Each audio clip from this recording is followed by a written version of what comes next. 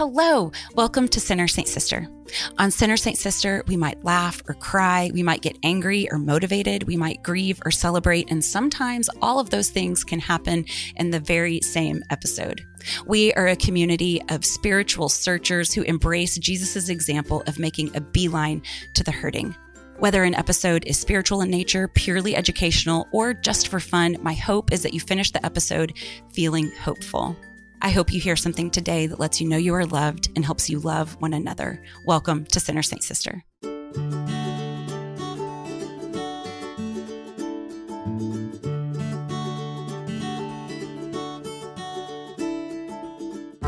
Hello, sinners, saints, and sisters. It's been a while. The Sullivan household was really busy this summer, and it feels great to be back together again to bring you such an important episode to close out season 10.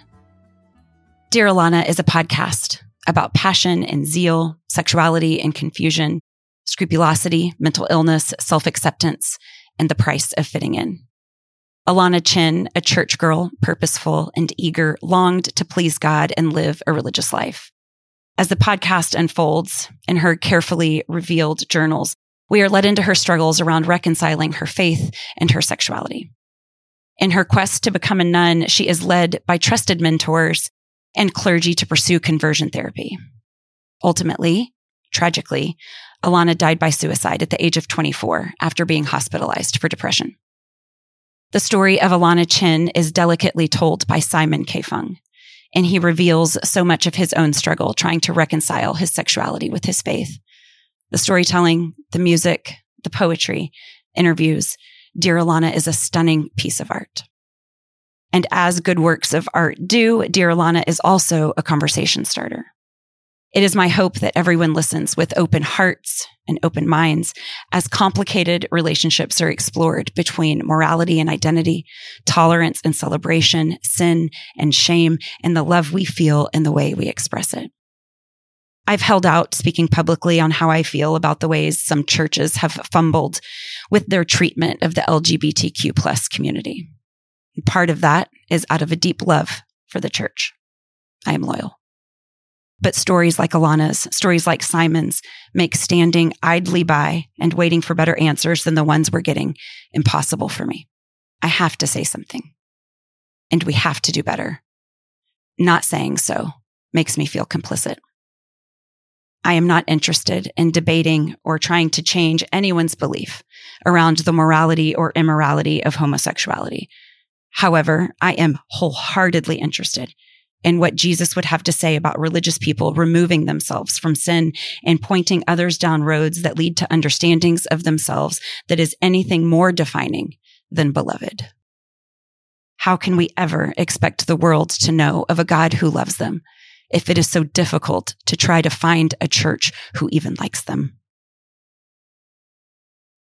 This feels like something we can gather around. A point of unity, regardless of our perfect agreement, regardless of what we might believe, treating people with the imago Dei dignity that they deserve. It can be a point of unity, and we have to do better. I finished episode 8 of Dear Alana 2 weeks ago. Please listen to the podcast. I finished the last episode and I knelt right where I was in my kitchen when the last song started, and I begged God for a better way. I don't have any answers, except begging that you please listen to what Simon K. Fung has created with Dear Alana Chin. I am so proud to introduce you.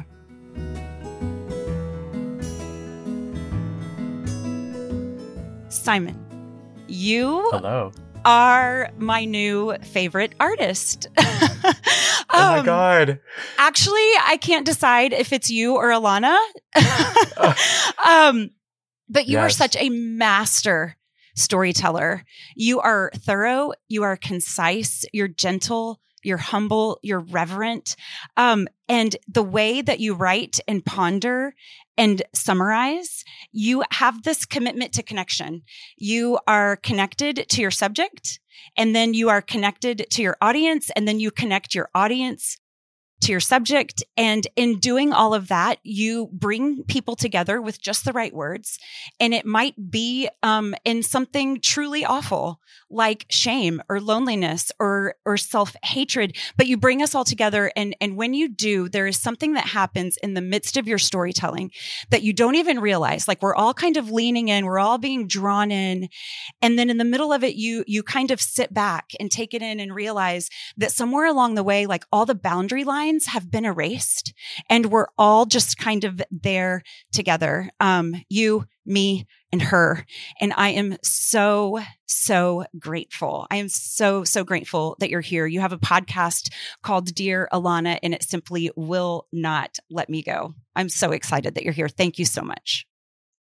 Oh my goodness. Thank you so much for having me, and what incredibly powerful and kind words. I'm so glad you're listening and feeling that way. You never know when you write or release something how it's going to be received, and sure. And what you're describing, that sense of like being together on this story, is exactly what I was hoping people would find themselves in. So thank you. Yeah. Love is always a risk, and your love is very, very clear. So before we get started, before we dive in, I like to ask guests to introduce themselves to our listeners, to our audience, by telling us a little bit about who and what you love. Oh my goodness. Yeah. So, my name is Simon, and I guess up until a year ago had been living in San Francisco in the Bay Area, and moved to Denver to work on this project and kind of upend my life. But I would say what I'm really loving right now is this kind of period in my life where I don't really have a plan. I knew I needed to tell this story, and I knew I wanted to devote my life to it, to tell it well. But at the same time, it's kind of torpedoed in some ways my life as I knew it. Geographically, my work. I'm not working and employed. I basically just need to sleep right now. So I'd say like I'm kind of in this period of newness, and I'm really enjoying it. I'm really looking forward to spending time with my family here in Toronto, and I'd say I'm just enjoying this period of newness. Yeah, what an adventure. If you don't mind, do you also mind introducing us to Alana as best you can, and why you decided to tell her story with the commitment that you did? Absolutely. So the podcast Dear Alana is centered around this young woman named Alana Chen, who at the age of 24 passed away by suicide. And her life was one that maybe a lot of your listeners will be familiar with. She was a church girl. She was someone who found a lot of her belonging and identity from a really young age, as a young teenager in the Catholic Church. She was this vibrant top student who was athletic and was sort of, super smart, known around town for her commitment to service. She loved serving the homeless under the bridge in Boulder, where she was from in Colorado. And she really just was this active, all very well-rounded kid. She comes from a family that's mixed race. Her father's Chinese and her mother's Italian and Puerto Rican. And so she had this really interesting upbringing in the suburbs of Colorado with 3 other siblings. And I'd say her life in many ways was quite ordinary and resembled a lot of people's. But she did, in the course of her early teenage years, become really infatuated, is probably the best word, or really convicted and passionate about her faith through her local parish, through some of her priests and mentors. And one of the unique things about her story is that she had this dream of becoming a nun.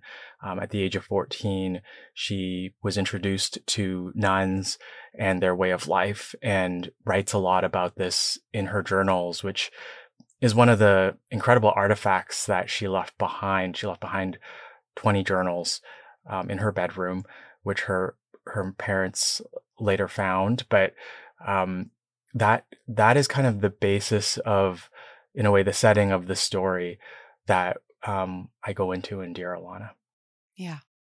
So she wrote like she knew how important her voice was going to be. And I can't remember who said that in the show, if it was a friend or a sister, but someone said that. And she did. She wrote and she wrote and she wrote. And there's this paragraph in one of her journals, which her dear, dear mother was so generous enough to let you read. And there was this paragraph that said something along the lines of that it was really hard to write for just herself.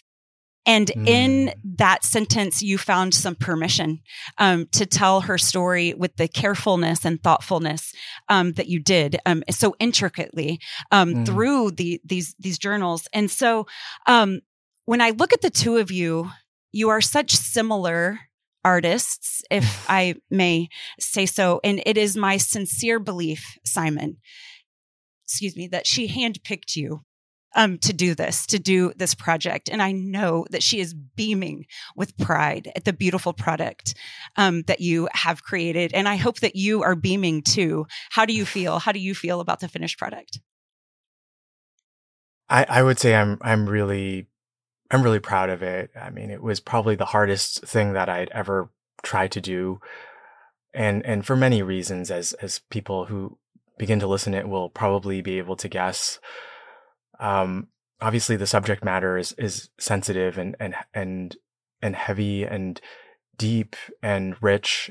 And I mean, it's, and at the same time, there was this tremendous sense of responsibility that I felt towards telling a truthful story and honoring her legacy, while balancing the real work that needed to be done journalistically, even though I'm not a journalist, right? Around getting to the bottom of, to the extent that we can know what was going on in her life. And as you'd mentioned, there were so many details about her life. She left these 20 journals, over 1,200 pages, and there's so much that had to go into picking what to share, right? There's limited amount of time in a podcast, even if it's eight episodes, to really get into her life.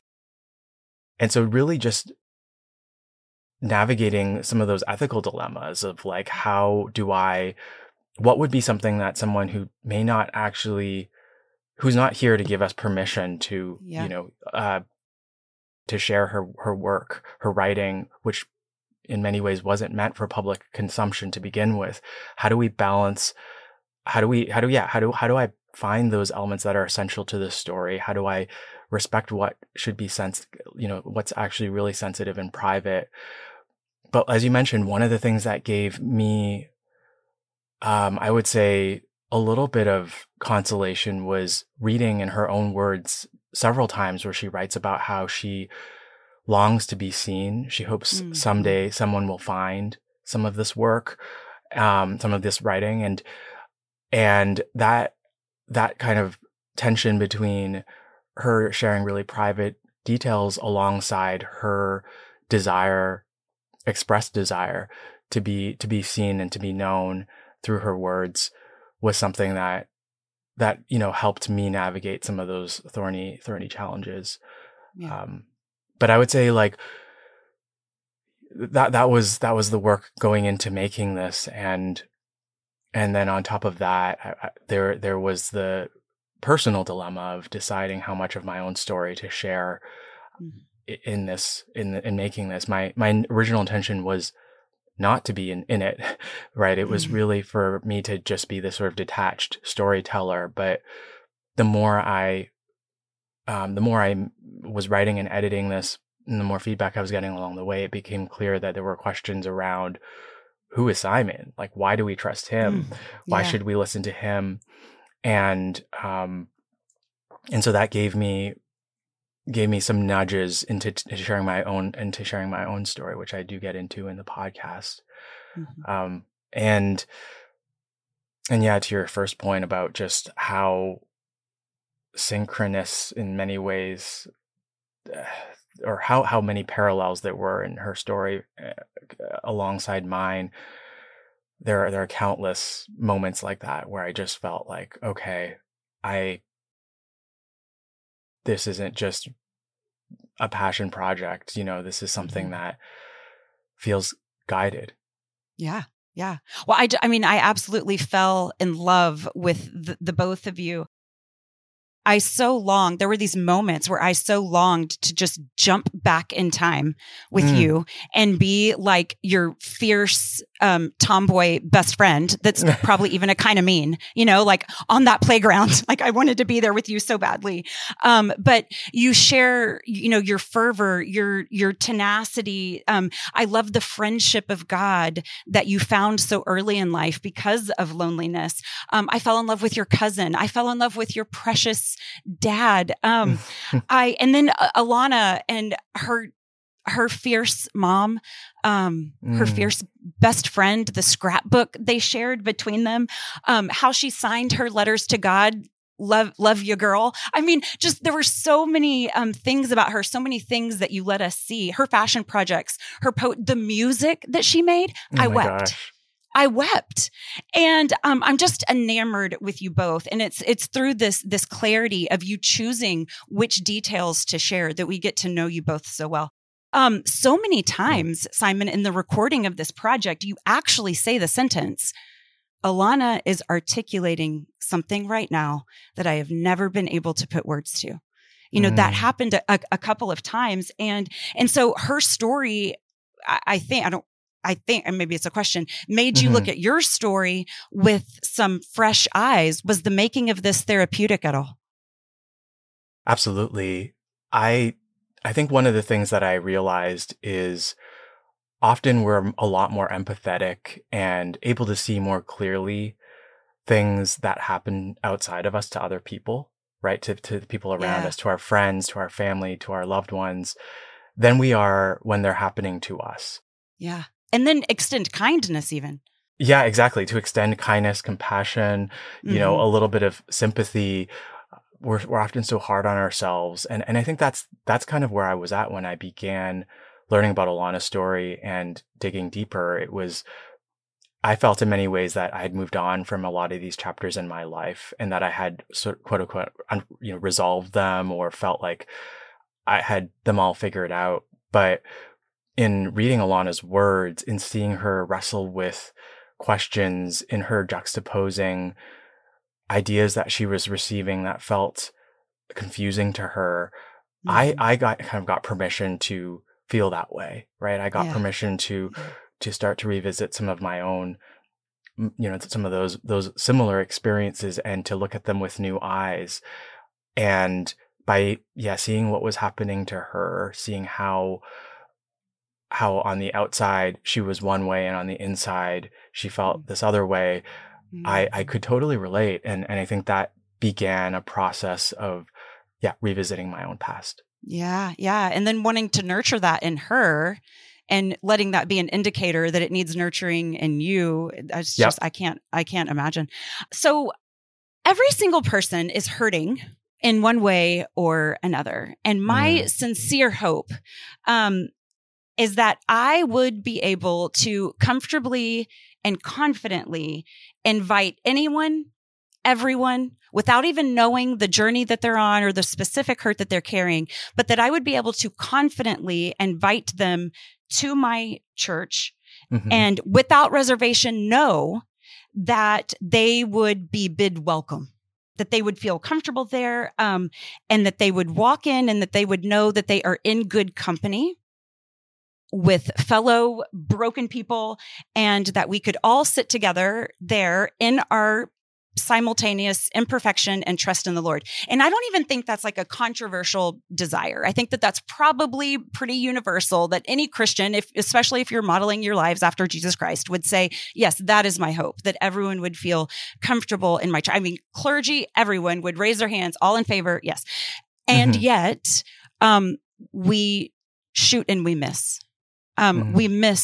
We miss the mark. And I'm not certain that we are missing that mark any more widely than we are with the LGBTQ plus community. And there are so many reasons for that. They're complex, they're nuanced. And I was wondering if it might be an obvious, maybe not easy, but obvious place to start in talking about language, our language around this. Our words matter because words help us understand ourselves and each other.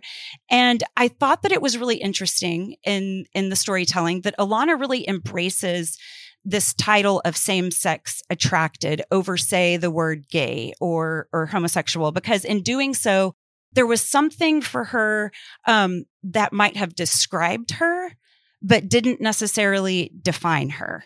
So it's like I'm experiencing this thing versus I am this thing. And you say something kind of funny in the podcast. It's like maybe having, I don't know what you say exactly, but it's like having alopecia or indigestion. It's like one might also have same-sex attraction. So what are your latest thoughts, Simon, on the language that we're using, and how do you think that language influences how we feel about homosexuality?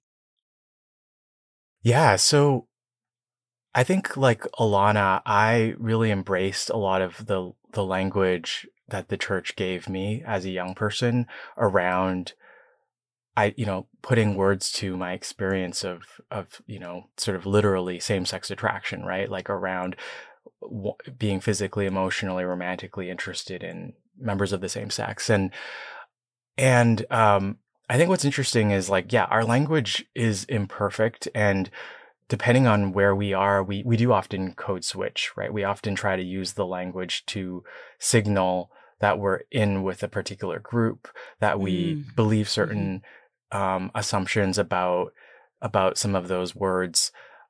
And so I think about, for example, the heated language the passionate language that people use around being pro-life versus anti-abortion, right? Like often which word you choose signals a lot more than just your political position on a particular topic. Absolutely. And so I think that the word same-sex attraction versus, for example, the word gay or homosexual is similar in that for many Catholics, the word same-sex attraction is intentionally used in order to try to distance a person from identifying with that condition so that it feels a lot more like an attribute of them. Like I say in the podcast, like having psoriasis, right? Like, oh, I'm someone who struggles with psoriasis. I'm someone who struggles with same-sex attraction, versus something that's much more defining, like I'm American or I'm, Chinese. Like there's so many other, that takes on sort of a more identifiable or deeper identity marker by using a word like gay or homosexual. So I'm sort of talking out loud on this. I do think also that what's interesting about these terms is, for me at least, the reason why I chose initially to identify the word same-sex attracted was because I didn't see myself as those other people who were gay, which in my mind meant they were politically active. They were these sorts of like gay rights activists who were trying to change all the laws, who were dancing in the Pride Parade. Like that wasn't my experience of my budding attractions and feelings. I didn't feel like that was my community or culture. And I've since talking to other folks in the year since my adolescence, I'm also learning that this is a country specific phenomenon where, for example, outside of the United States, terms like LGBTQ feel very political. They feel very strident.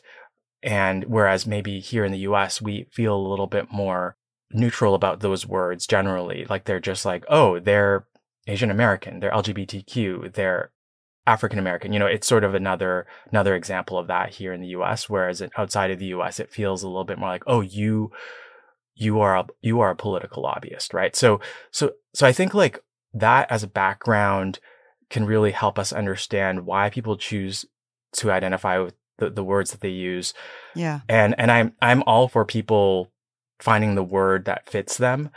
For me, at least, what I have come to realize, especially in making Dear Alana, was one of the big reasons why I chose not to use the word gay or homosexual growing up was because of the shame that I felt deep down around this experience that I was having, right? This aspect of me. And I think that oftentimes we in the church overlook the hidden relationship that people may have to some of these words and try to say things like, well, don't use this word because it doesn't define you, when in fact, what they're really saying is, or the way it's interpreted is often, I should not use this word because this part of me is so shameful and so dark and so damaging, and it reflects such a damagedness in my own life that I need to distance myself from this part of me, and I need to actively step away from any implication of this being an aspect of my identity. And I think that's one of the tragedies that often goes overlooked when we are dealing with this population of folks, is that we use words without knowing the ways in which they're received, without really understanding the layers underneath that word and why this word can actually perpetuate a shame that a person may still have about their identity. And I think that's really where the work needs to be done, because we can sort of like brush this topic aside and say, well, here's our pastoral approach. Here's the language we should be using, when in fact, we're not really addressing the root that people are really struggling with, if that makes sense. Yeah. Yeah. There's a neutrality, I guess, there's the attractiveness of the neutrality of same-sex attracted. And I suppose it feels like we've come a long way, because it used to be a disease, right? I mean, as late as 1987, I think it was in the DSM as a disease. And so when that's the public consciousness around this concept, this idea, this attraction, of course you're fearful of it. If it's a disease, of course you want to stay away from it. If it's a disease, of course you want to cure it. If it's a disease. And then if it's something that you have, if this attraction, if this same-sex attraction, if it's only something that you have, then it's probably something that you can unhave, right? Absolutely. Yeah, I would add like a few things. One is like on the language front, and you may not want to use this part of the interview, but I did speak with the clinician researcher who coined the term conversion therapy. And one of the things that he told me about was how much he was struggling with finding a word to describe some of these treatments. And we'll get into that later, but as a parenthesis. But what he noticed was historically the way that a lot of these treatments were described was treatment, quote unquote, treatment of homosexuality, which, as you described, puts homosexuality or same-sex attraction under the category of a disease that needs to be treated, right? And so there's so much subtlety to the way we use language that can frame an experience as a pathology or not. And so he chose a different term to try to, change the way that this was framed. But the other thing I would add is that, like, as a young person, hearing the, studying very closely all of the pastoral direction that Orthodox Catholicism had to offer around folks with struggling with these matters, I really bought into the message that, Simon, Alana, this is not a core part of your identity. This is not something that by using other words like gay and homosexual, you are turning this into something that is an essential part of you, it describes the entirety of your being. Mm-hmm. But I think what's interesting is that if you actually talk to a person who's dealing with these matters, who's same-sex attracted or who's gay, I don't think a lot of them, even those who identify as gay, would see this topic or see this experience or condition as something that defines them. And you hear about that when I spoiler alert, share some of talk about some of this with my cousin, right? Mm-hmm. She doesn't see herself that way, but that's the way that many in the church would paint those in the LGBTQ community. And so there's, I think, a little bit of broken telephone going on, or a little bit of projection, where we're telling people what their experience is when in fact they're not actually experiencing that. Because if you think about it, we identify with all sorts of attributes that form parts of who we are, but I don't think anyone would ever perceive that they're all of who we are, right? Like, for example, I'm American, I'm Canadian, I have brown eyes. Like, there are attributes, or I'm trying to think of words that describe me. Like, I am an uncle, I am a brother. These are attributes of me, but they aren't me in my entirety. And I don't think we would apply that same standard to any other attribute. But for some reason, when it comes to sexuality and gender, we like to go to these sorts of extremes. Yeah, interesting. So identity, the question of identity, it's like this ancient human concern. And certainly as Christians, we're interested in identity. Is identity something that we discover? Is it something that we create? Is it something that we, receive? And so I think the essence of the question is attraction, because you have this unsought experience of attraction. You're not trying to be attracted. That's not what attracted means. It just means that I am attracted. And so how much do our attractions have to do with our identity? I mean, that's the question. How much of what I am attracted to, how much does that define me? How much does that definition determine my identity? So how important do you think our attractions are to understanding ourselves? That's really interesting. I think attraction, and especially as it pertains to our sexuality and the way we experience attraction, is so messy and complicated. Yeah. And I think that in many ways, we are only now beginning to develop more nuanced language around that, right? It's not just that, oh, I find this person hot, or, oh, I want to have children with this person, right? There's so many other, I think we're finding new words to describe what draws us to another person, or a group of people, or and I think that, like, as you mentioned earlier, there is, like, identity is something that is both given to us. It's something that we don't choose. There are attributes of our identity that we are born into, right? Are the family that we're born into, genetically, how we present. And then there are attributes of our identity, and I would add also to that first category, like spiritually, right? As babies, we receive our baptism, right? As our part of our identity. But then there are attributes of our identity that we kind of take on later on in life, or that we co-create, that we contribute to. It's sort of that mixing of both our nature as well as our environment, right? Like, if I have this inclination to be a writer or a designer, a graphic designer, I may pursue that, and that becomes a part of my identity. The work that I do and how I choose to express myself in the world becomes a part of me.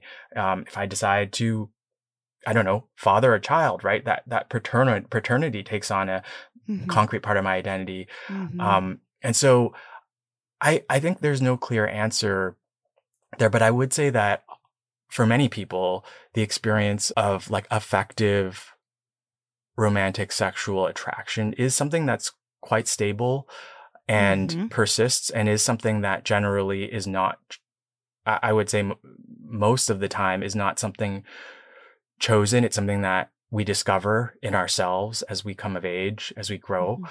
And for some people, it happens earlier in life. For some people, it happens later in life.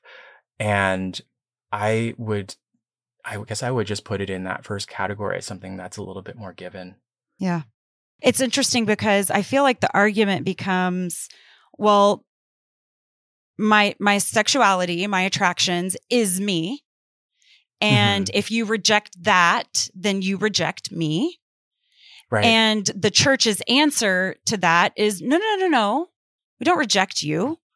We're just rejecting this part of you. And that part of you can deny. Or that part of you can disassociate from. Right. It's a great word. Yes. And so there's the crux, because I feel like, Simon, that Alana was receiving two messages at the same time from the same people that were very different. And so the first message, she was told over and over and over again that her attractions did not define her, and that she didn't have to identify with them. In other words, it was kind of no big deal. Like, this is just a thing. And then at the same time, by the same people, she was also sent to very certain counselors. She was also suggested, very specific retreats, websites, explaining all of the things that were making her feel this way, articles demystifying all of it. Essentially, she was told that she would have to be healed of this disorder in order to pursue a religious life or be a wife. And so on one hand, you have, hey, this is just a small part. Don't, I mean, literally, her spiritual, director advisor's words were, don't take yourself so seriously. Right. Yep. Okay. So that's what's happening over here. No big deal. But then if you're going to work here, if you're going to be celebrated here, not tolerated, but celebrated, if you're going to pursue religious life, then these are the things that maybe you should go have figured out. Yeah. That should be healed. That should be healed. Yeah. And so how in the world do we pastor with tenderness and teach with clarity and seek out the hurting when there is this huge mixed message coming from the church over and over and over again? Do you have advice for clergy? Do you have advice for people leading? Yeah, I think you hit the nail on the head that this is a really good example of the state of where we are as a church around like the best advice we can be giving young people and people in general on these matters. And it wasn't until I read that kind of juxtaposition in Alana's writing, like literally in the paragraph where she's like, they said it was no big deal. And then they also said that it was a heavy cross that, left untreated would essentially lead me to hell. And so there was this both kind of like dismissiveness about the advice alongside really, really heavy existential consequences to like one's eternal soul, right? So like, which is it? Like, this is like a really confusing thing to hold. And I think that what's so interesting is that I used to try to hold that tension too, and thought this was just one of those, like, the church likes to use the language of mystery or this sort of dialectical paradox, right? Like, oh, it's both and. I don't think this is one of those examples. I think this is an actual contradiction. Like, I think this is a square that you really can't circle, or circle you can't square. And I think it was reading Alana's confusion that really helped me see that more clearly in myself.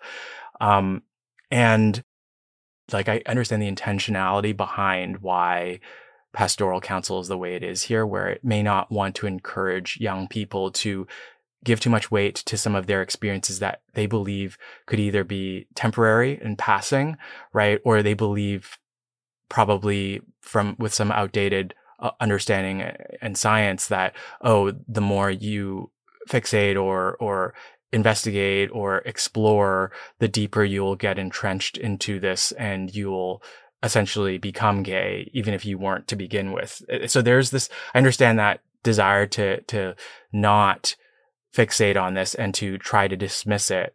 But at the same time, as you'd mentioned, there is this heaviness that's associated with going near this topic at all. And so yeah, I'd say for me at least, this is kind of what happens when you start with a perspective of like morality, first of all. And I think the church, when it comes to looking at the phenomenon of homosexuality, begins with natural law as its starting point. It starts with revelation, but I think many have since realized that any external prohibition around committed, lifelong romantic partnership of people with the same sex is not exactly what was condemned in Leviticus and, by St. Paul. And so I think that argument is starting to die out. But the one that remains is this natural law idea that, well, we need to evaluate this and understand people who have same-sex attraction or who are gay from this perspective of right and wrong. Like, first and foremost, like that's where we need to start on looking at people with this condition and who are, experiencing this as part of their identity. And I just think that is kind of input output, like what you're going to get if you start there. You're going to get advice that's centered around behavior, that's centered around, policing behavior, conforming, behavioral conformity.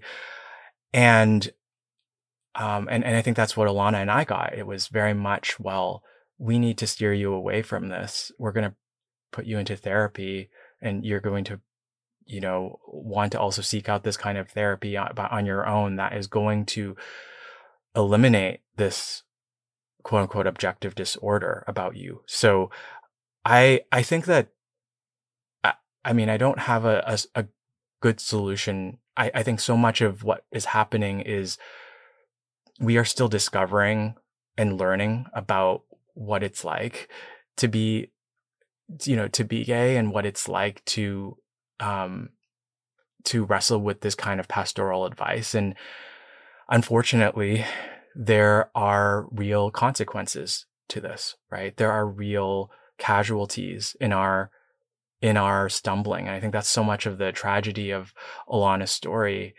And so for so many people who have many years of their life spent pursuing and following up on and actively, dutifully doing what the church advises them to do in these matters, is that the tragedy is that we miss out on hearing and walking with and really learning from people who are in the midst of these experiences. Yes. And that's what happens when you start with morality and moralistic approaches to catechesis and education. So yeah, I would say sort of like the alternative would be to find other angles, right? Other angles of accompaniment, as the Pope describes, other angles of listening. I do really believe that in the church, there are roughly two camps of people. There are those who believe that we've exhausted everything we already need to know about complex matters such as sexuality and relationship. And so all we need to do is essentially follow the quote unquote rules and conform. And that's what it means to be a good Catholic. And then there are those who I think believe that we've really only begun scratching the surface of these topics, and that there's so much we don't know. And I think Alana's story invites us into that second category. Yeah. Well said. Science and religion don't always play nicely. I feel like there's often a theological resistance to scientific assertions, but then there's also a scientific blind eye to mystical experiences of the religious, right? And so I have this dear friend who doesn't think this is a problem at all. He's like, it's just a natural part of the process. Science and religion marry up perfectly. It's just that science is faster than religion or than theology. And I was like, oh, I like that. That's interesting. And so scientifically, conversion therapies have largely been debunked, and therapists are very much trying to separate themselves from ever having practiced them. For example, Exodus International has been disbanded. They've admitted that there were false claims. Are there new conversion therapies on the horizon? What's new in this field? or is there? Yeah. Or have we, as a people, determined that was malpractice? Yeah. Yeah. So I go into this I get into this in the podcast, which is some of the history behind conversion therapy and the kinds of theories that really inform conversion therapy. And a lot of it really begins with Freud around his theories around parental detachment and attachment being really formative in our adult development. And so that aside, I think what's interesting is that the new wave of practitioners of these approaches have sort of rebranded and have taken on some different language. So instead of focusing on conversion therapy as something prescribed by an outsider, whether that's a person, a clergy person or a parent, they focus on patient choice. They focus on the fact that this is chosen by people, and so we need to protect those rights. They focus on religious liberty arguments. They talk about how orientation change is no longer a primary outcome, but a secondary outcome. And so the primary outcome being we need to address your underlying childhood traumas. And we're just simply doing that. And as a consequence, you may experience orientation change. And then they also often will sort of bob between therapy and ministry. And so there are groups that historically would have put themselves in the category of conversion therapy or ex-gay ministry, but now will say, well, we don't actually practice or endorse conversion therapy because we're not therapists. So there's a constant kind of like shifting of this. But I think what all of it still has in common is this idea that what people are experiencing in their sexuality is pathological from a like psychological perspective, or broken from a spiritual perspective. I think those terms are fairly interchangeable. And I think what's also unique about this phenomenon of these kinds of approaches and therapies is that there are like the question around whether or not a person is making a free choice in seeking out them is really interesting to me. Like when I began making this project, I always believed that this was my choice. And Alana writes about this as well. Like this was her choice to choose this kind of therapy and to seek this kind of counsel. No one did it. So I really have no one to blame. But in the course of making it and speaking with folks and gathering feedback from people who were listening to me talk about my experiences, they were challenging me. They were like, Simon, did you really have a choice? Like if the choice was between changing or facing like existential, like moral peril, like, is that actually a choice? Like when there's essentially a gun to your head, right? Around what you need to be doing to live a full life and to pursue your vocation. And so I was like, oh my goodness, like, I wonder if there's really actual choice and agency in a lot of folks' experience. But I do want to say one of the reasons I tried to tell the story as accurately as I could in the way I did, and really getting into a lot of the theories. A lot of people, I got some feedback from folks saying, well, you're giving too much airtime to these messages. But I wanted to show them for what they were, because I do believe that they will always have an air of rationality or reasonableness behind them, because what a lot of these psychological theories do is they actually draw from real life experiences, right? They were able to reference me being bullied or my relationship with my father.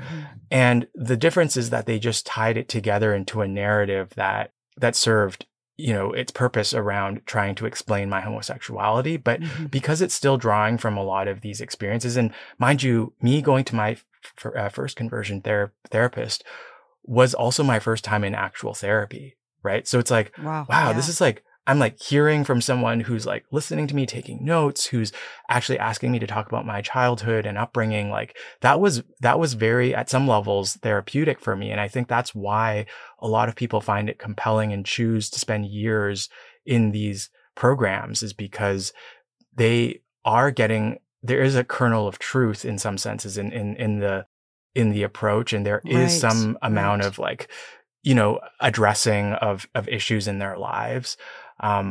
but I think at least in my experience was, and also Alana's, is that it didn't actually have the intended outcome, and it actually perpetuated a lot of deep-seated shame. Yeah. Wow. Thank you for sharing that. If this question is to, I love boundaries. So just tell me when I'm trespassing, if you will. But what are your latest thoughts around your sexuality being tied to some of unresolved attachment issue or some parenting failure or masculinity deficit, or how do your current beliefs about your sexuality affect your form or desire to be repaired? Yeah. So as I share in this show, I did reach a point where, after spending all of my 20s in different kinds of therapy and programs and ministries, I hit a wall. I felt like I wasn't seeing the results that I wanted to see. Sure, I was getting some interesting insight about me and my dad, and having some interesting reflections on masculinity and how that was or wasn't developing in me in the ways that I wanted, but it wasn't having the intended result of changing my orientation. And I think that's the case for a lot of people.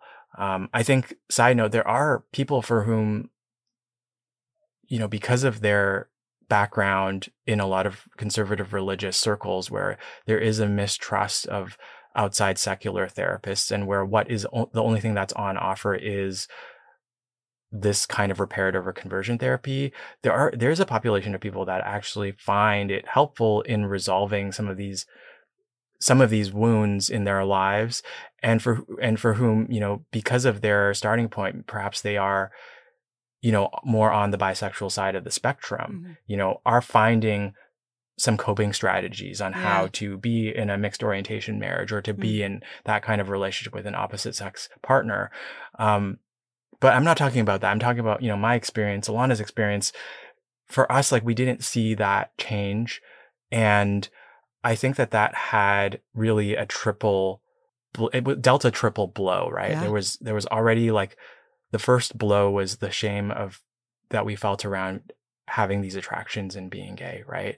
The second blow came when we were told that this was caused by some trauma in your life, or some problem that Alana had with her mother, or I had with my father. And so there was a lot of shame around that in my life. Oh my God, I'm so wounded, right?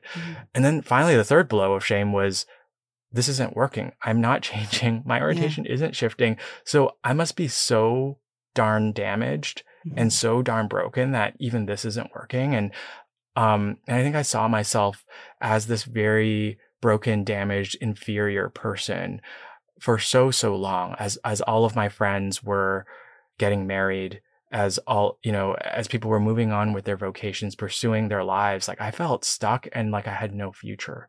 And I think a lot of LGBTQ folks feel that way. And yeah, I would say that, and I can return to that topic, but going back to your earlier question of how I see this, I think that this was a period in my life where I, in some ways, had to go through it. I wasn't in a place where I was open to outside voices on the subject. I was seeking out therapists and priests who were telling me what I wanted to hear, who were telling me that, yes, this is something that is temporary, that you can be, quote unquote, healed or fixed from. And I took it all very seriously. And I do think that, there's a valid place for looking at questions around masculinity and femininity and childhood trauma and relationships with parents. But I do feel like the promise and the tying together of these phenomena into a cohesive origin story narrative that explains why you are the way you are is as foolhardy as trying to. I'm not a big believer in horoscopes. Maybe some people are, but it essentially is. It's more akin to that than it is, or trying to reduce or explain a person to one aspect of them, whether that be their biology or their their astrological sign. I think it's just sort of a reduction ultimately of a person. Yeah. Interesting. Yeah. Thank you. You say this sentence, it's kind of this gavel dropping moment where you say, my quest for change in this area of my life had to end or I would. And you feel the heaviness of that with you. I long for deep and constructive mutual engagement of science and religious belief so that we could come together, because I'm just holding out for better answers than the ones we're getting.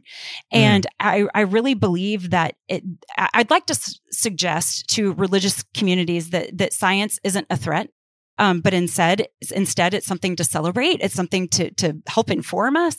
And then I'd like to suggest to the scientific community that, the religious operate with a commitment, to truth that banishes fear, And so, if we could just come together with some respect and some collaboration, I think we could clarify and then calmly get to better progress around all of it. But I do think it's going to take some cooperation. Last question before we just promote. Speaking of boundaries. So I am not a mental health professional, and this was the core thing for me in listening to Dear Alana. And I'm not a mental health professional, but I felt rage. I felt rage about Alana not getting the help that she needed, or not soon enough. Because the truth is that really it was only clergy that knew the entirety of what she was dealing with. And she was specifically told, do not tell your parents. And so I can't imagine listening as a psychotherapist or a counselor or a psychiatrist and wanting to reach through their phone, and go back in time. And I would imagine it was so maddening as a trained professional, because there were so many people that could have gotten her the help that she needed much, much sooner. And I have no desires to diagnose her at all, but certainly there was some depression and probably some anxiety and OCD. But with mental health, and this is my question to you, but with mental health and spirituality, there's a conceptual overlap there. Yes. And I think that happens a lot. There's definitely bi-directional influence. They bi-directionally influence each other, right? And so Bible and prayer over medication and psychotherapy is not always the best treatment. And so this is a boundary issue to me. There were boundaries that were crossed. And so when we have dividing lines, when we have no trespassing signs, there are many reasons that we might cross them. It might be an overestimation of our own abilities and arrogance, an underestimation of someone else's abilities. Again, I suppose that's arrogance. It might be a desire for control. It might be an anxiety. There are probably lots of reasons that we cross boundaries when we shouldn't. But what's your take on that conceptual overlap, and where are the boundaries? Yeah, I mean, I think this one's really tricky, right? For anyone who's ever worked in a helping profession. I mean, my mom was a nurse, right? Growing up, my sister's a school teacher. I think a lot of folks would share how their role as a person with some sort of social power in the lives of other people in the sort of helping context, and service context is something that often does it does cross into a gray area where it's not, I'm not just doing my job, teaching my kids math, right? I'm actually at some level on the front lines of their mental health as well, right? Absolutely.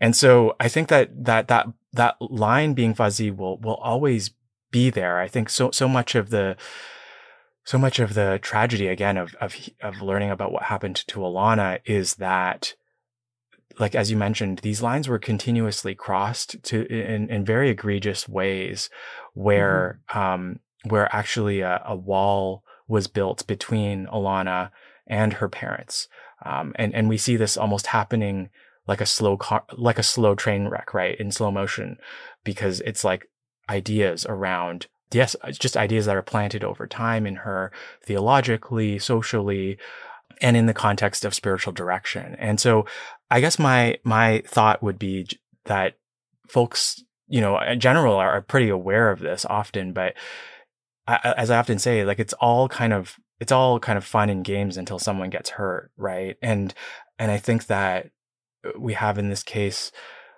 someone getting really, really hurt fatally, and I think it's a wake up call for all of us to be a lot more vigilant to educate ourselves. A lot of these, I have friends who are priests, a lot of them are not trained in these areas, and yet they are, their parishioners, their flock is being taught to open up about some of the most deep, vulnerable parts of their lives in the context of spiritual direction, in the context of confession. And what do you do with that? And I think this is, like you said, one of those areas where science and overall our understanding of psychology and how people work is something that can be very helpful in informing how we should be pastorally.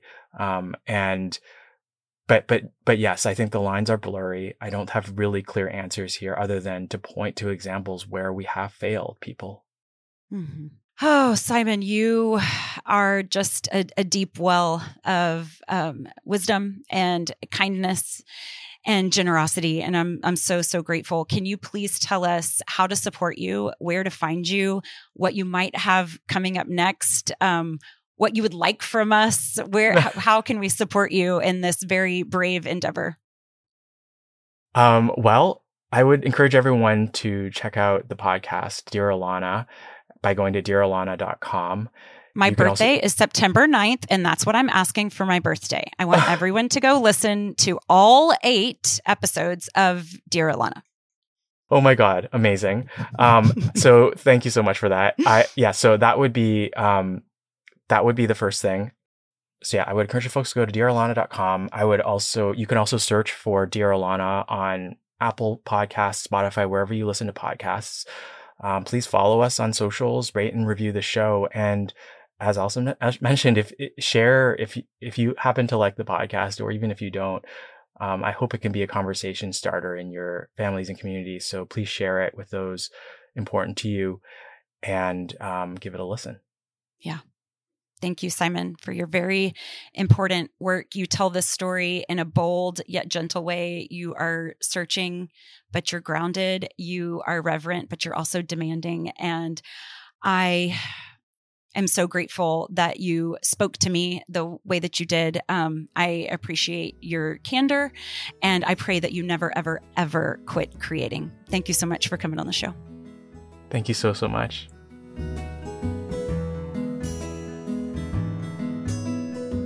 Hello, Beef. Hi, Beefinator. How's it going? Oh, Beefy, I adore Simon. I know. I know you would. He is so special. Okay, so after I listened to your conversation with him, I told you that I thought he was aggressively gentle. And we laughed about the oxymoron of that, but he really is. He's aggressively gentle. Yeah. Just such a kind soul and good communicator, thoughtful, wise, open, everything that we love. You know, this doesn't always happen, but I appreciated his art so much that it can sometimes become a little intimidating because you want to like them. So it's like, I love what you made. Am I going to like you? You know, I mean, you hear all the time, like, don't meet your heroes. And he was so congruous. It was like what he made was so consistent with who he is. It was so awesome. It was a relief. Yeah. He shared so much of himself and told so much of his own story. Yeah. Okay, but I did have a question. Do you think it's just me, or did you sense a sense of hesitation? Like not in a storytelling of Dear Alana, but like in y'all's conversation. Well, I mean, that might not be the right word, but maybe nervousness or something. Maybe what if that's what gentle is? Is that possible that you know, a part of gentleness is just being, because he's certainly careful. I think he's very, very careful. And here he is setting out to tell someone's story because it felt very important to him. And then in doing so, he starts telling his own story. And then me as a listener, I'm listening and I agree that the whole thing's important. So I'm trying to shine a light on someone else telling someone else's story. Right. And I think all of us, Alana, Simon, me, you have an awareness. So I don't know that it's like hesitation or nervousness as much as it is awareness of how tied to this topic, like some church people can be with angst or nervousness or fear or things that aren't necessarily great. I think that it's not uncommon for some church people to have some knee-jerk reactions when it comes to loving people who are different than us. Yeah. I mean, certain church people certainly want to argue about what's actually loving. I mean, that's for sure. Like, truth and love. Right. So you start getting here's what I've noticed. I think that you start getting nitpicky about exactly what love is when you don't want to give it. Right. Right. Well, you've seen that already, right? Like you barely posted anything on this, and already seen that. Like when you were just telling people to listen to the podcast, Dear Alana. Yeah. I mean, maybe you don't want to get into that, but no, that's okay. I'm reminded of like that metaphor that talks something about elephants running off. It's like a metaphor about a tiny rider on a giant elephant. So the tiny rider represents your conscious thoughts and the elephant is your subconscious. Yeah. So the rider is like intellect and reasoning and the elephant is emotion and attachment. And the rider, our intellect and reason, is like doing its best to steer. Yeah. But the truth is the elephant, our emotions are stronger and can just like take off without permission. So I feel like there's so many people who just hear the words LGBTQ plus and like their elephants have taken off and they can't even, begin to apply their intellect and reasoning. Right. Yeah. Because I mean, it seems to me that what Simon's saying doesn't seem that controversial at all. This is definitely, I think that's a perfect time to implore that metaphor because that's exactly what's happening. I think that people's elephants have taken off. I mean, so I don't mind talking about it at all. I posted a story. I said, hey, listen to this podcast. I think it's an important topic that's covered very beautifully and artfully and carefully. And then I posted a quote from Henry Nouwen that says, self-hatred is such an assault to the spiritual life because it goes directly against our lone identity as beloved. I think that's such a beautiful quote, by the way. And so all I did was post that and bam, here's the DM saying, I'm concerned that you're endorsing something against church teaching, and I am concerned that you don't have permission to be endorsing this. And you said, excuse me, but loving yourself does not go against the church teaching, right? Almost verbatim, beef. Yes. But I feel like, so let's get into that. I feel like Dear Alana was so simple in its message of, I need to learn how to love me as I am because trying to change me is killing me. Beef, you're dying to get on your pro-life soapbox right now, aren't you? Indeed. But then the message was also so simple in that way, but then complex in another way where it's like, we have to do better with the messages that we're sending, the tones that we're taking. We have to do better around kindness towards people that are different than us. And any message that is complicit in hurting someone else, we just need to be careful around all of that. I mean, even the word disordered, right? Like, I thought a lot about that. That's the language that the church has settled on. And it has implications because if something's disordered, shouldn't it be ordered? Right. So it implies, people need to change or, even other things that I've even said, hate the sin, love the sinner, or truth and love, when those types of things are said with overconfidence and, or they're said with certainty or arrogance, assumption, or if they're said while removing yourself from anything similar, it just conveys a lack of humility around someone else's experience. Yes, someone else's experience. See, that's just it for me because I feel like we have got to quit being the Holy Spirit for each other. Like, period, the end for me, because the truth is that, and I don't know, this might be uncomfortable or something, but I feel like what you are essentially doing is you are asking specifics about someone's sex life, right? Because no one would ever ask me about my sex life. Right. No one would make demands of me based on my sex life. No one would check in with me to make sure I'm doing that, or are you, practicing NFP, or saying that they're concerned for me about anything that might be happening in my bedroom. And so I think that those same people would trust me to take that up with the Lord, that would be between me and the Holy Spirit. And good for them. Good for them in that, because what you are doing is you're leaving my things up to me and the Lord, and you are treating me with dignity when you trust me and the Holy Spirit to do this work together, whatever that may be. And so I think that when we are demanding details of someone else's sex life, there is a lack of dignity involved in that line of questioning.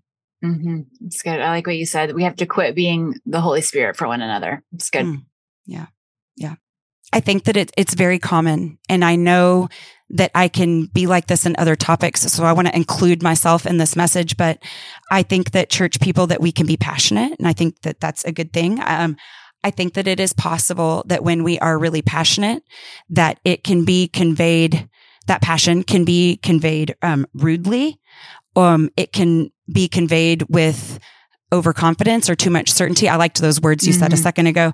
But when we do that invasively, it is incongruent. When we do that rudely, it is incongruent with the Beatitudes in the Sermon on the Mount. It is incongruent with the fruit of the Spirit. It is incongruent with the way of Jesus in general. Yeah. I think like that zeal you're talking about, I think it's often like defensive in origin, right? It's like people protecting the church. But, the thing is, Jesus never asked us for that. He doesn't need our protecting. He's victorious. He just asked us to follow him. And he asked us to follow him. And where did he go? He went to the hurting people. To the hurting people. Yes. To the hurting people. I love you, Beef. Thanks for getting in this with me. And thank you for loving Simon and loving Alana and loving the church. I'm glad to be here with you. It would be really hard to do all this without a Beefy. So thank you. Right back at you. Love you. Love you. That's it for season 10, Sinners, Saints, and Sisters. We will be back with more great guests and more hope-giving conversations in season 11. We already have many exciting things in the works. Until then, I hope that you can keep in touch on Instagram or TikTok or Threads or Forte Catholic, where I occasionally co-host.